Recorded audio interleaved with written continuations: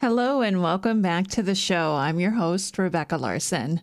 We've been revisiting some older episodes from the archives, and here's one that's not particularly Tudor. I mean, at any point you can somehow narrow it down to descendants of the Tudors, probably. However, this is a Stuart queen, and to me, it's one of the most fascinating Stuart queens there is. And that is Henrietta Maria, the wife of King Charles I. And today I am happy to invite back Leanda Delisle to talk to us about this fascinating woman. The Tudors Dynasty Podcast. So let's get to it. Let's learn about this amazing woman. Henrietta Maria was a French princess. She was born in the first decade of the 17th century and was the daughter of King Henry IV of France. So for those who are trying to connect the dots to England, this was after King James of Scotland became James I of England. So how are the two connected? Well, today I welcome back longtime friend of the show, Leanda Delisle, to give us the story of Henrietta Maria. Leanda, welcome back. It's lovely to be back. Thank you for asking me. I am so excited to talk about Henrietta today, and there's so much territory to cover. So let's start from the beginning, but let's keep it brief because she has a fantastic story, and I want to make sure that we cover it all. I'll try. Well, let's begin with her childhood then. And as I had mentioned, she was the daughter of Henry IV of France, but she never knew her father, did she? No, he was murdered. He was assassinated when she was 6 or 7 months old. Is there any backstory you can give us on that to kind of give us an idea of maybe what her early childhood was like? Yes, certainly. So he's remembered as Henry the Great of France, a great warrior king. He fought in the sort of wars of religion, Catholics versus Protestants in France. He actually represented the Protestant cause for a while. But as he was poised in victory, he converted to Catholicism because the majority of the French were Catholic. And he was reputed to have said that Paris was worth a mass. But anyway, he became a Catholic, and he then created a France where you could practice your religion freely if you were a Protestant or a Catholic. And he looked outwards, I suppose, like a lot of sort of great kings, and he saw the rival dynasty in Europe were the Habsburgs, who were also Catholics. But I suppose, having been a Protestant himself once, he was very happy to go into alliance with Protestant powers to defeat the Habsburgs, to become stronger than the Habsburgs. And not everyone liked this. There was a young Catholic fanatic, was in fact raving mad. But anyway, he was one of those who disapproved of Henry IV making an alliance with Protestant powers against the Catholic Habsburgs, and so stabbed him to death in his coach. Henrietta Maria's mother, Marie de Medici, Maria, she was called Henry after her father and Maria after her mother, so Henrietta Maria, became regent of France and was an extraordinary woman, very powerful figure, a woman ruling France, which had a Salic law, which meant no woman could inherit the throne. So it was very, it was quite sort of extraordinary what she was doing. And she was an extraordinary sort of powerful figure, Marie de Medici. And it was shaped a lot of sort of French culture. So a lot of what we think about French culture, French association with luxury goods and things, she was sort of kick-started, you might say. I think that was the perfect backstory for Henrietta's later life, because I think the more we talk today, the more the listeners are going to realize how important that part of her life was as well. So what was her childhood like after her father was assassinated? You mentioned that her mother became regent for her brother, but what kind of childhood did she have? Was she still raised like a French princess? Was she still educated the same?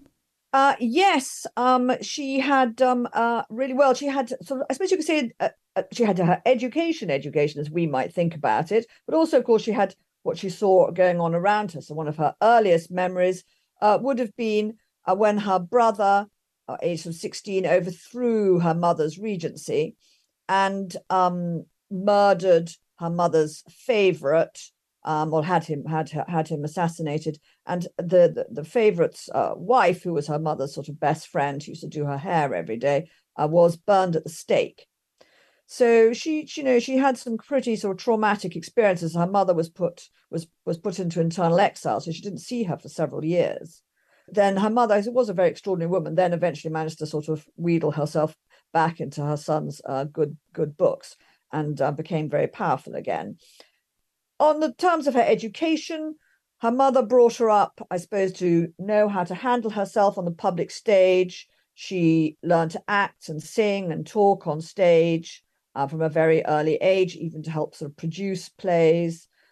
And her mother very much felt that a woman had a right to a sort of public voice and also to have a say, I suppose, in how countries were run, in power, that women had some right to power, because it was very much believed that women were the sort of heirs to Eve, and that Eve, was obviously evil, that she had seduced Adam in the Garden of Eden, and so had brought about the fall and had brought evil into the world, and women were viewed as kind of weak because they had been seduced by the devil in the Garden of Eden, and manipulative because they had seduced Adam into evil and so forth. It's a rather unappealing story if you're a woman. And Marie de Medici very much sort of encouraged her daughters to think rather more about another biblical story, a different biblical story, which gave women a rather better press, which was the story of the redeemed Eve, the second Eve, who is the Virgin Mary, the mother of Christ. And she quoted philosophers who said that Christ, being, Mary's child, would obey Mary even, and so that women, and that had held power in heaven as the Queen of Heaven, and that women therefore, could have a place of honor and even hold power on earth. And I think that was important as well. You have to bear in mind that women were constantly told that we're sort of second best. Right. So one of the things that I find interesting is that she was a princess of France. And even though her father was assassinated, her brother was the king of France, her mother was the regent. And so she was still an important political chess piece in Europe. Let's talk a little bit about her marriage negotiations, because as a princess, those usually start pretty early in life. How many connections did she have? I mean, her father was executed or assassinated so early on in her life. Did she only have one marriage match, or were there others that came about before him? Well, she was the youngest. She was the last child of her parents. And so she had seen her two older sisters married before her. The first was married off as a young, in her early teens, to the heir to the King of Spain, the great Habsburg monarch, Philip IV, as he became. Then her sister, aged 13 and scarcely adolescent, was married to the heir to the Duke de Savoy, Prince Piedmont. These were all for dynastic reasons. Her mother actually wanted to have sort of peace in Europe, particularly between the Catholic powers, which is why she married her elder daughter to a Habsburg. And the next one was then married by Henrietta Maria's brother, in fact, into this Italian house, because they were the sort of buffer state, I suppose, between France and Habsburg Spain. And then it looked like Henrietta Maria might be married in France to one of the French princely families. And I think that's what she probably rather hoped. But her mother and brother decided that it would be useful for France if she was married to the heir to the crowns of England and Scotland, who was Prince Charles, son of James the Sixth and First. And I am fascinated by this connection because at the time in England was more Protestant, was it not? Yes, England was very Protestant. England was the leading Protestant power. But from Henrietta Maria's perspective, it was going to be essentially an alliance, because at the time there were tensions again between and indeed fighting going on. There were tensions between France, the Bourbon France, and Habsburg Spain, and Habsburgs in Central Europe as well. And so she saw this marriage in terms of her father's history of alliances with Protestants against the Habsburgs. She saw it in that light. And she also hoped that, and indeed her mother hoped, and the Pope hoped, that it might encourage the new King Charles, who was about to become king, or future King Charles. By the time she married him, he was king. Encourage him to stop persecuting Catholics, because they were also the British Crown were also the leading persecutors of Catholics in Europe. And it was quite a severe persecution. And so she hoped that, that King Charles might introduce something similar to what her father had introduced in France, which was these things called the Edicts of Nantes, under which you could practice your religion freely if you were Catholic or a Protestant. I think that's fascinating.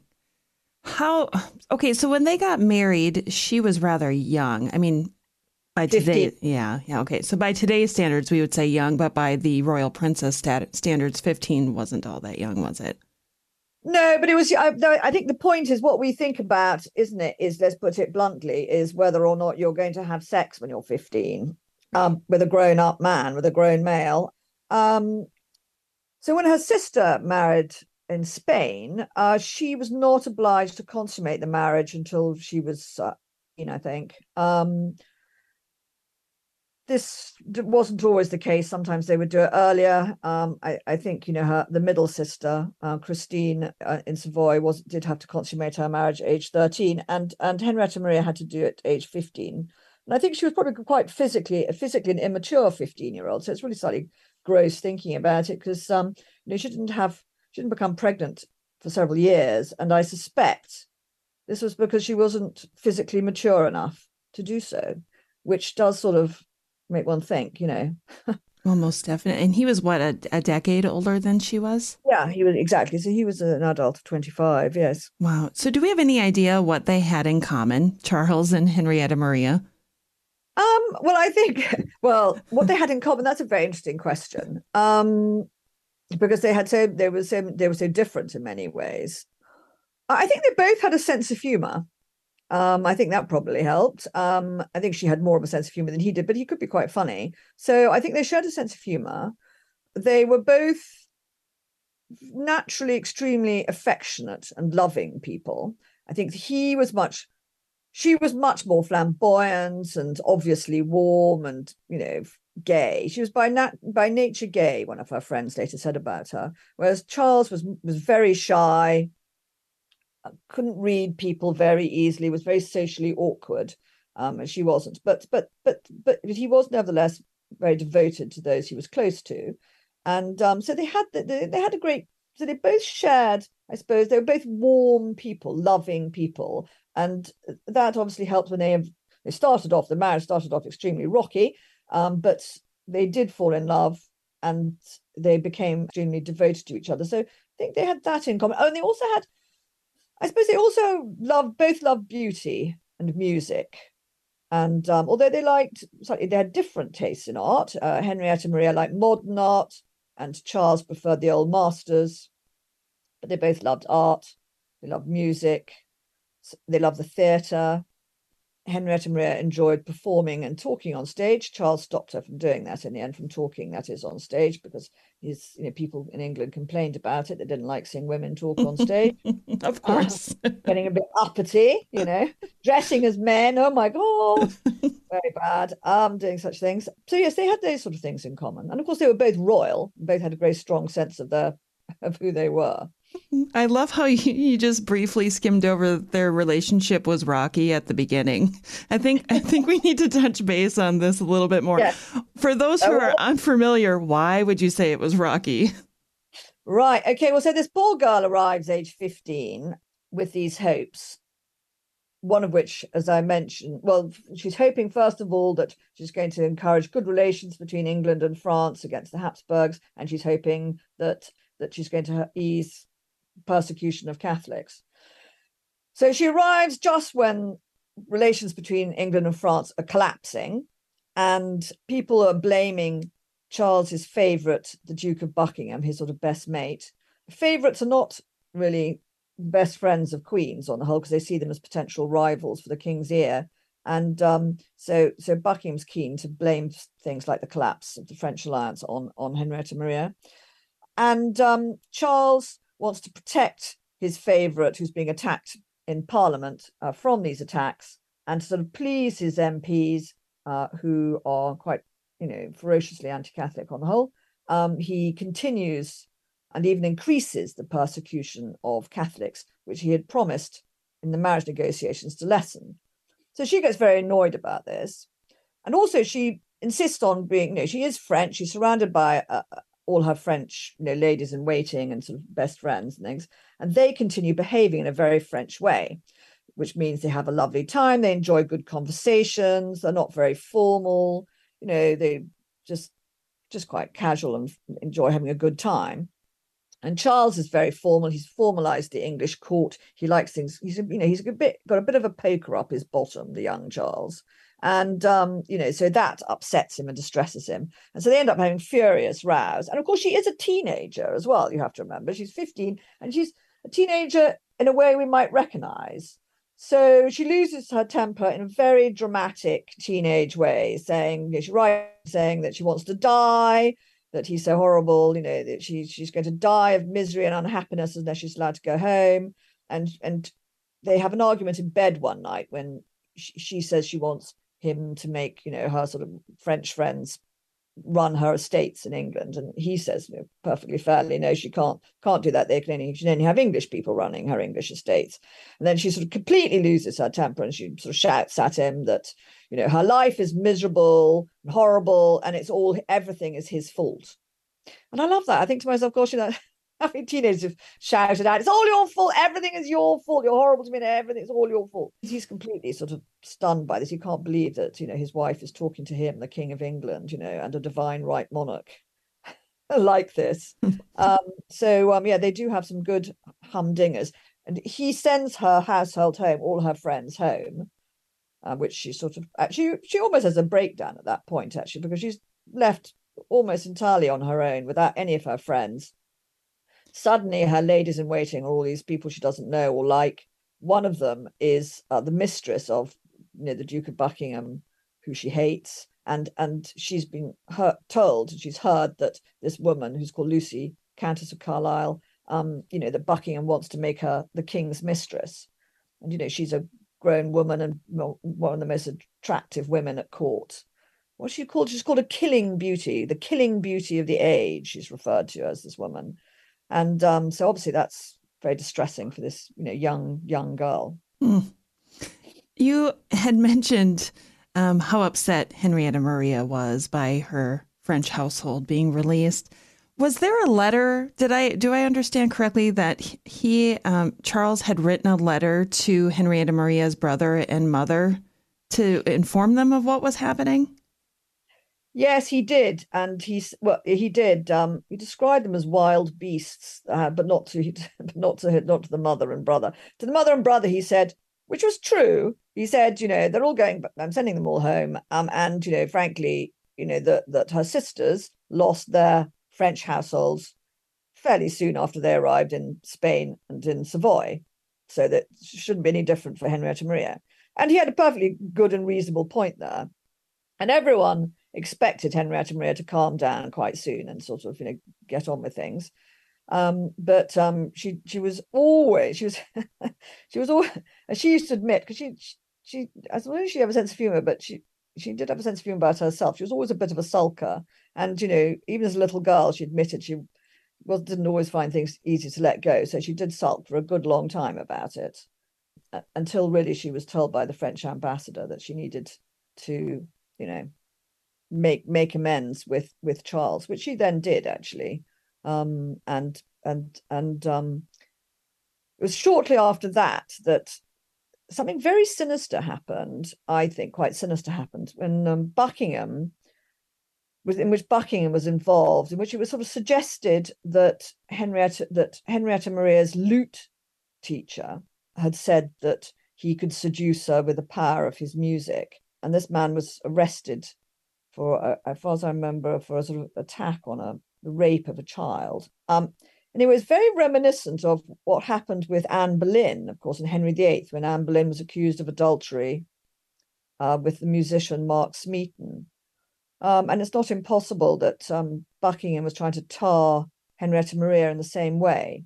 But by the time this had happened, she had worked sufficiently well on her marriage that Charles was in love with her. Whereas when it happened to Anne Boleyn, Henry VIII was falling out of love with Anne Boleyn, and Anne Boleyn had recently had a miscarriage, and it marked the beginning of the end for Anne Boleyn, who was executed not long afterwards.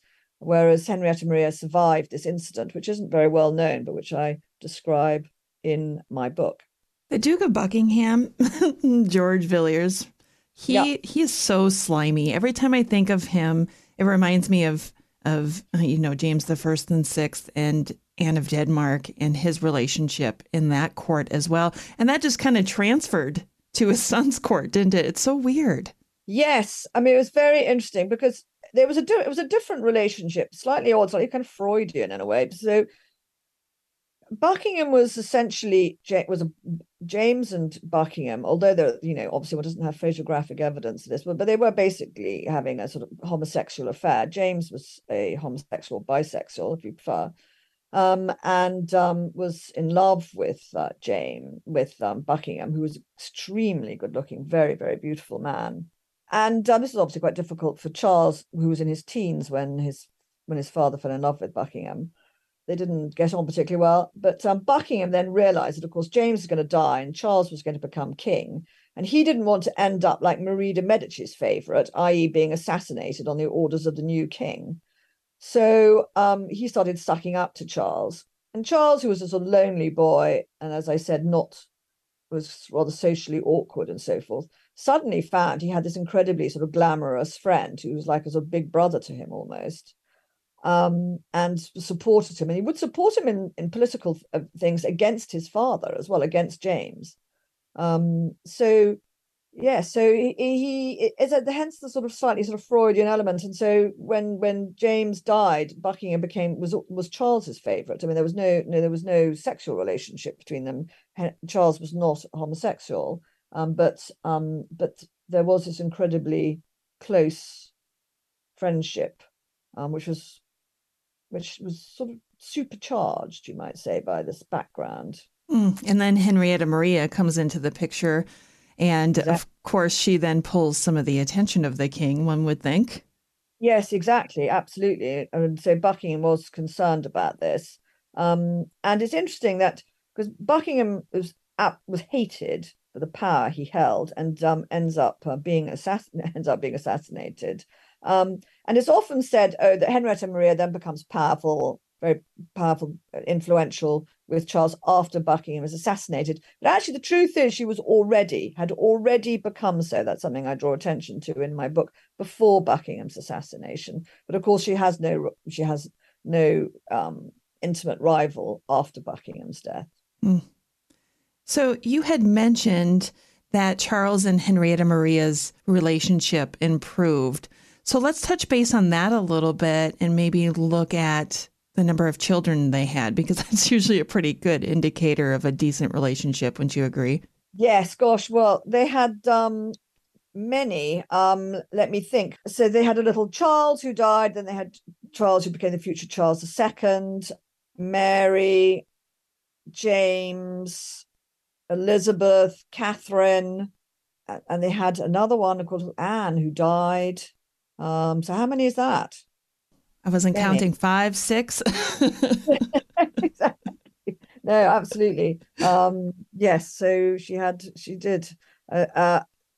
She was very successful, and of course, the main task of a queen consort was to produce heirs, male heirs specifically, of course, and she produced and Henry, of course. So there was Henry. So there were how many sons who lived to adulthood? There were 3 sons who lived to adulthood.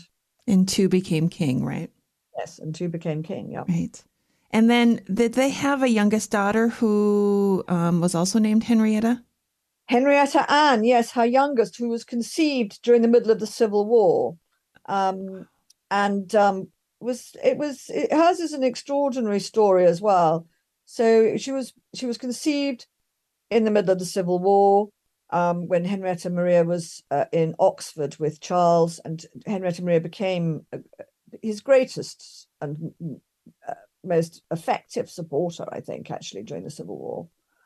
But she still had she still had become, she was still pregnant and had a baby. She had a baby when she was under siege in Exeter, and then she had to get back to France to help raise money and arms for her husband, whose situation was quite desperate. And she had to abandon and leave her baby in Exeter, which was awful. And I think one of the terrible things, if anyone who's listening who's had children themselves, is she describes how she has this terrible breast abscess when she arrives in France, which has to be sort of lanced, and it's very painful. And of course, if you don't breastfeed, you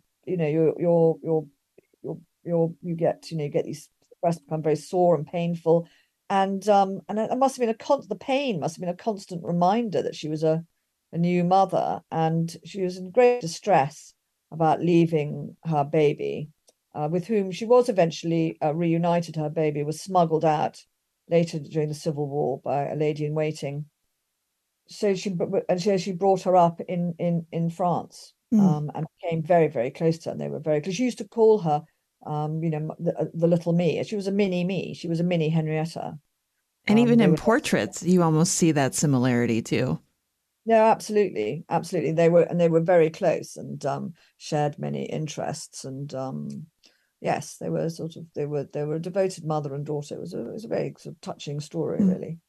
Well, you've teased now about the Civil War, so now we have to go back a little bit and get to the point where that happens and where Henrietta has to flee. So for those who are unfamiliar with the Civil War, maybe you can just give a brief synopsis of what that was about, and when it happened, how did that affect the royal family? Well, very unfairly, Henrietta Maria is often blamed for the Civil War. It's said she sort of turned Charles Catholic and that this triggered the Civil War. It's one of the things that is said, and that she somehow encouraged his authoritarianism, his belief in the divine right of kings. And it is odd how women are often blamed for the actions of their husband. I mean, you see it now with, say, Meghan Markle and Harry, Duke of Suffolk. And I don't know why people do this. I think maybe it's a whole Adam and Eve thing again, and Eve seducing Adam into evil. It's certainly true with Henrietta Maria. So just to sort of explain a bit, so Charles I believed in a divine right monarchy. He believed that God had made him king, and that ultimately he was above the law and that and Parliament. He believed this. He'd been taught this by his father. And it was essential, and it was also actually a very distinctly anti-Catholic form of divine right kingship, because he also believed, as his father had, that they were head of the Church of England and that the Pope had no authority. This being the case, he believed that all his subjects should worship as he did. And that meant his own particular brand of Protestantism, which was then known as Arminianism. So Catholics were persecuted throughout his reign, despite what people might believe or think.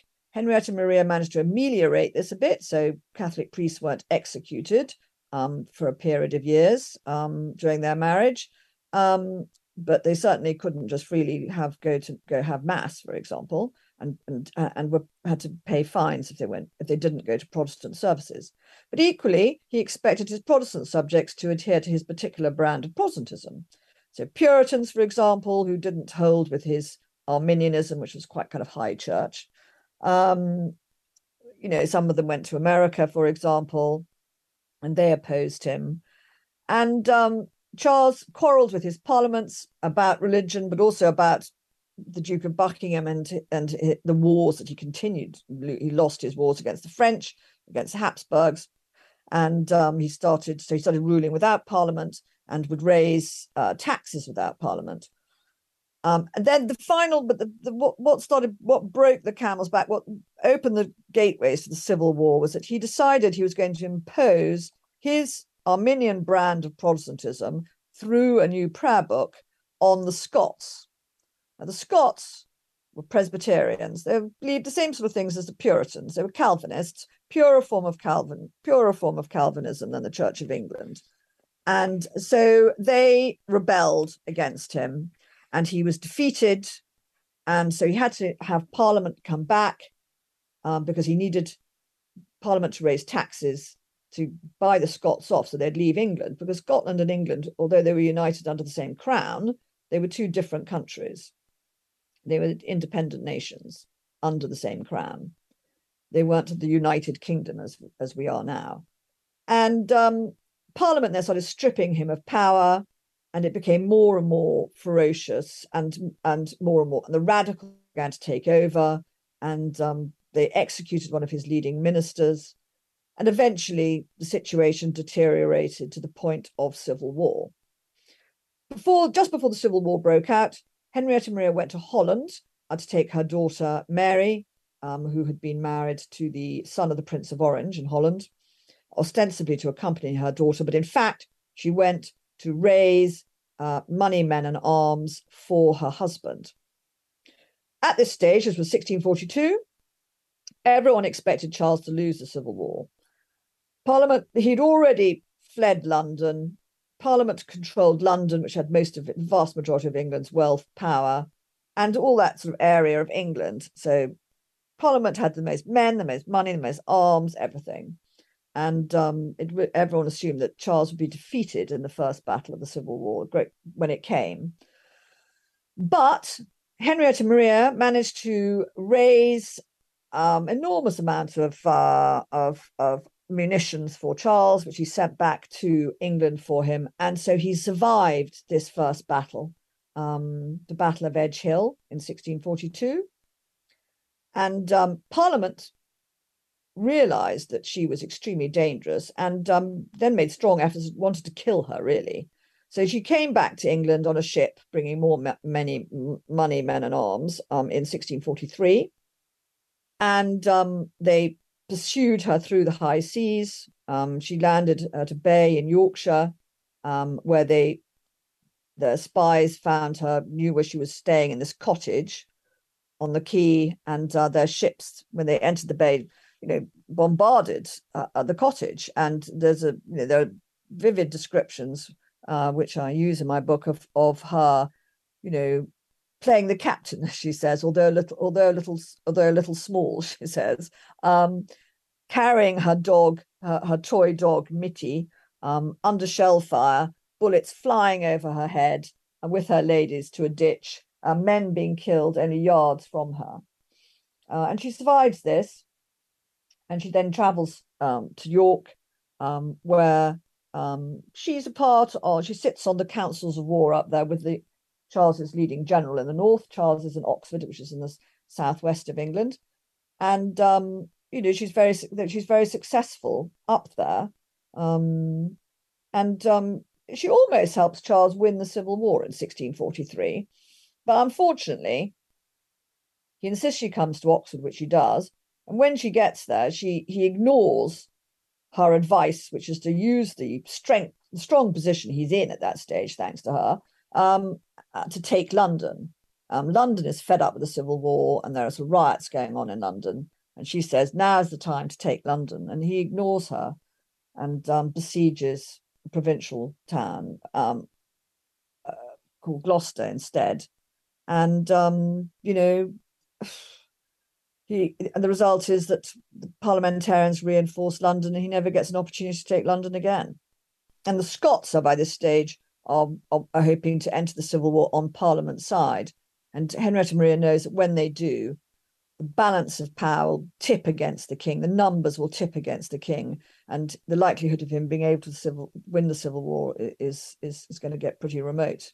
And that's when she goes back to France. There's such a human aspect to this. It's easy to say it all as fact, right? Centuries later, we can say these things happen. But when we think to that human aspect of it, I think there was a letter that she had written to Charles while he was in England to remind him to think of her, or something along those lines. Am I right? Oh, yes. I mean, her letters are wonderful, actually. You really hear her voice. Because they're very they alternate between being very loving letters. I do all this for you. I haven't eaten. She describes being on the road for days, not having eaten, being very, very tired. But that everything she does, she's doing for him, and she hopes that it will help him. And she writes him also saying, please, when she's under siege in Exeter, she says to him, please don't send I know you'll want to send an army to rescue me, to save me because you love me, but please don't, because it'd be dangerous for the army, and it'd be better for me to die, or better for something bad to happen to me than for you to lose. And she's also very worried about being captured. She often says she's very worried about being captured. And for her, she says to her sister as well, Christine, she writes to in Italy, she's more worried about being captured than being killed, because she says if she's captured, the parliamentarians will blackmail Charles with my life, and he won't be able to stand up, or he might not be able to stand up to it. So yes, it is very human. And she also tells him off. She says, you made this, why are you doing this, or why have you done that sort of idiotic decision, or you must be tougher with this person, or please don't be so wimpy with that person. Yeah, so you very much hear her voice. So they are real people. And that's one of the things I really do hope that I bring across in my books. That's one of the things that I hope is one of the stronger elements of my book, is that you do feel these are human beings, and that I always try and describe not just what they've said in their letters, because they do express themselves very vividly. There's no need to make up what they're feeling. There's no need to say she thought this, or it's written down on the page, and so one can deploy that information, but also just know what they're wearing on a particular day, the sun is shining on a particular day. These things are all rooted in the sources, and I think it's very important when you read a book, when you read a biography, to feel you're meeting the person, and that they're a human being like you and I are human beings, living in extraordinary circumstances. But equally, I would say, although none of us are thankfully living in 17th century England, or indeed 17th century France, their experiences can resonate with us as well. Losing a child, for example, which Henrietta Maria does, and the sadness this brings. Some people have these terrible experiences now. Someone I know has recently lost a baby, which is so awful, I can barely believe it. But these things still happen. Losing a parent, as Henrietta Maria does, when Marie de Medici dies. Just all the human things that happen to all of us, happy things, sad things, frightening things, the abuse, being abused, like some of the things that Henrietta Maria, she makes a joke of it at one point. She writes to Charles when she's in Holland. She says, oh, I'll pray for the man who married that popish brat of France, as the preachers say in London.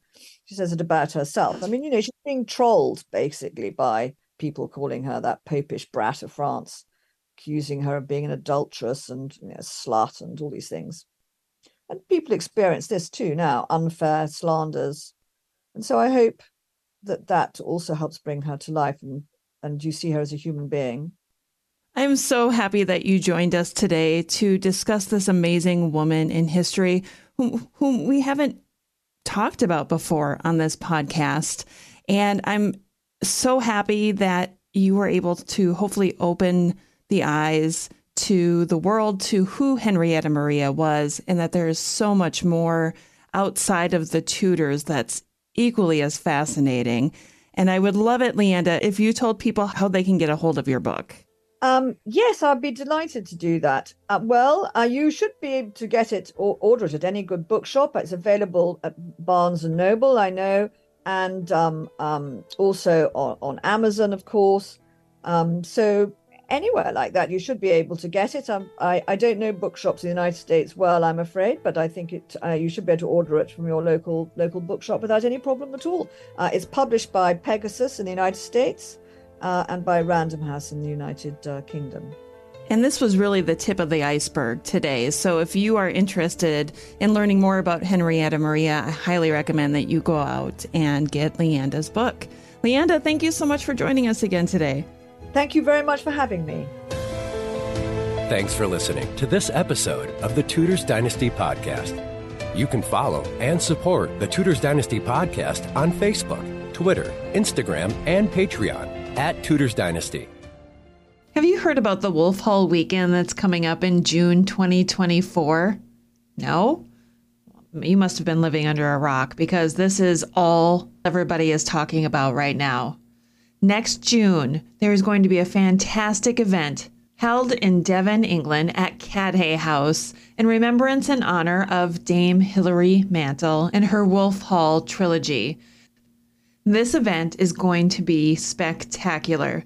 There are going to be wonderful speakers there, like historians and other authors who maybe knew Hilary Mantel. There's going to be a Tudor feast and so much more at this historic Cadhay House in Devon, England. If you're interested in checking out this event, maybe heading over to England with me next June 2024, check out the link in the show notes for more information. Hope to see you there.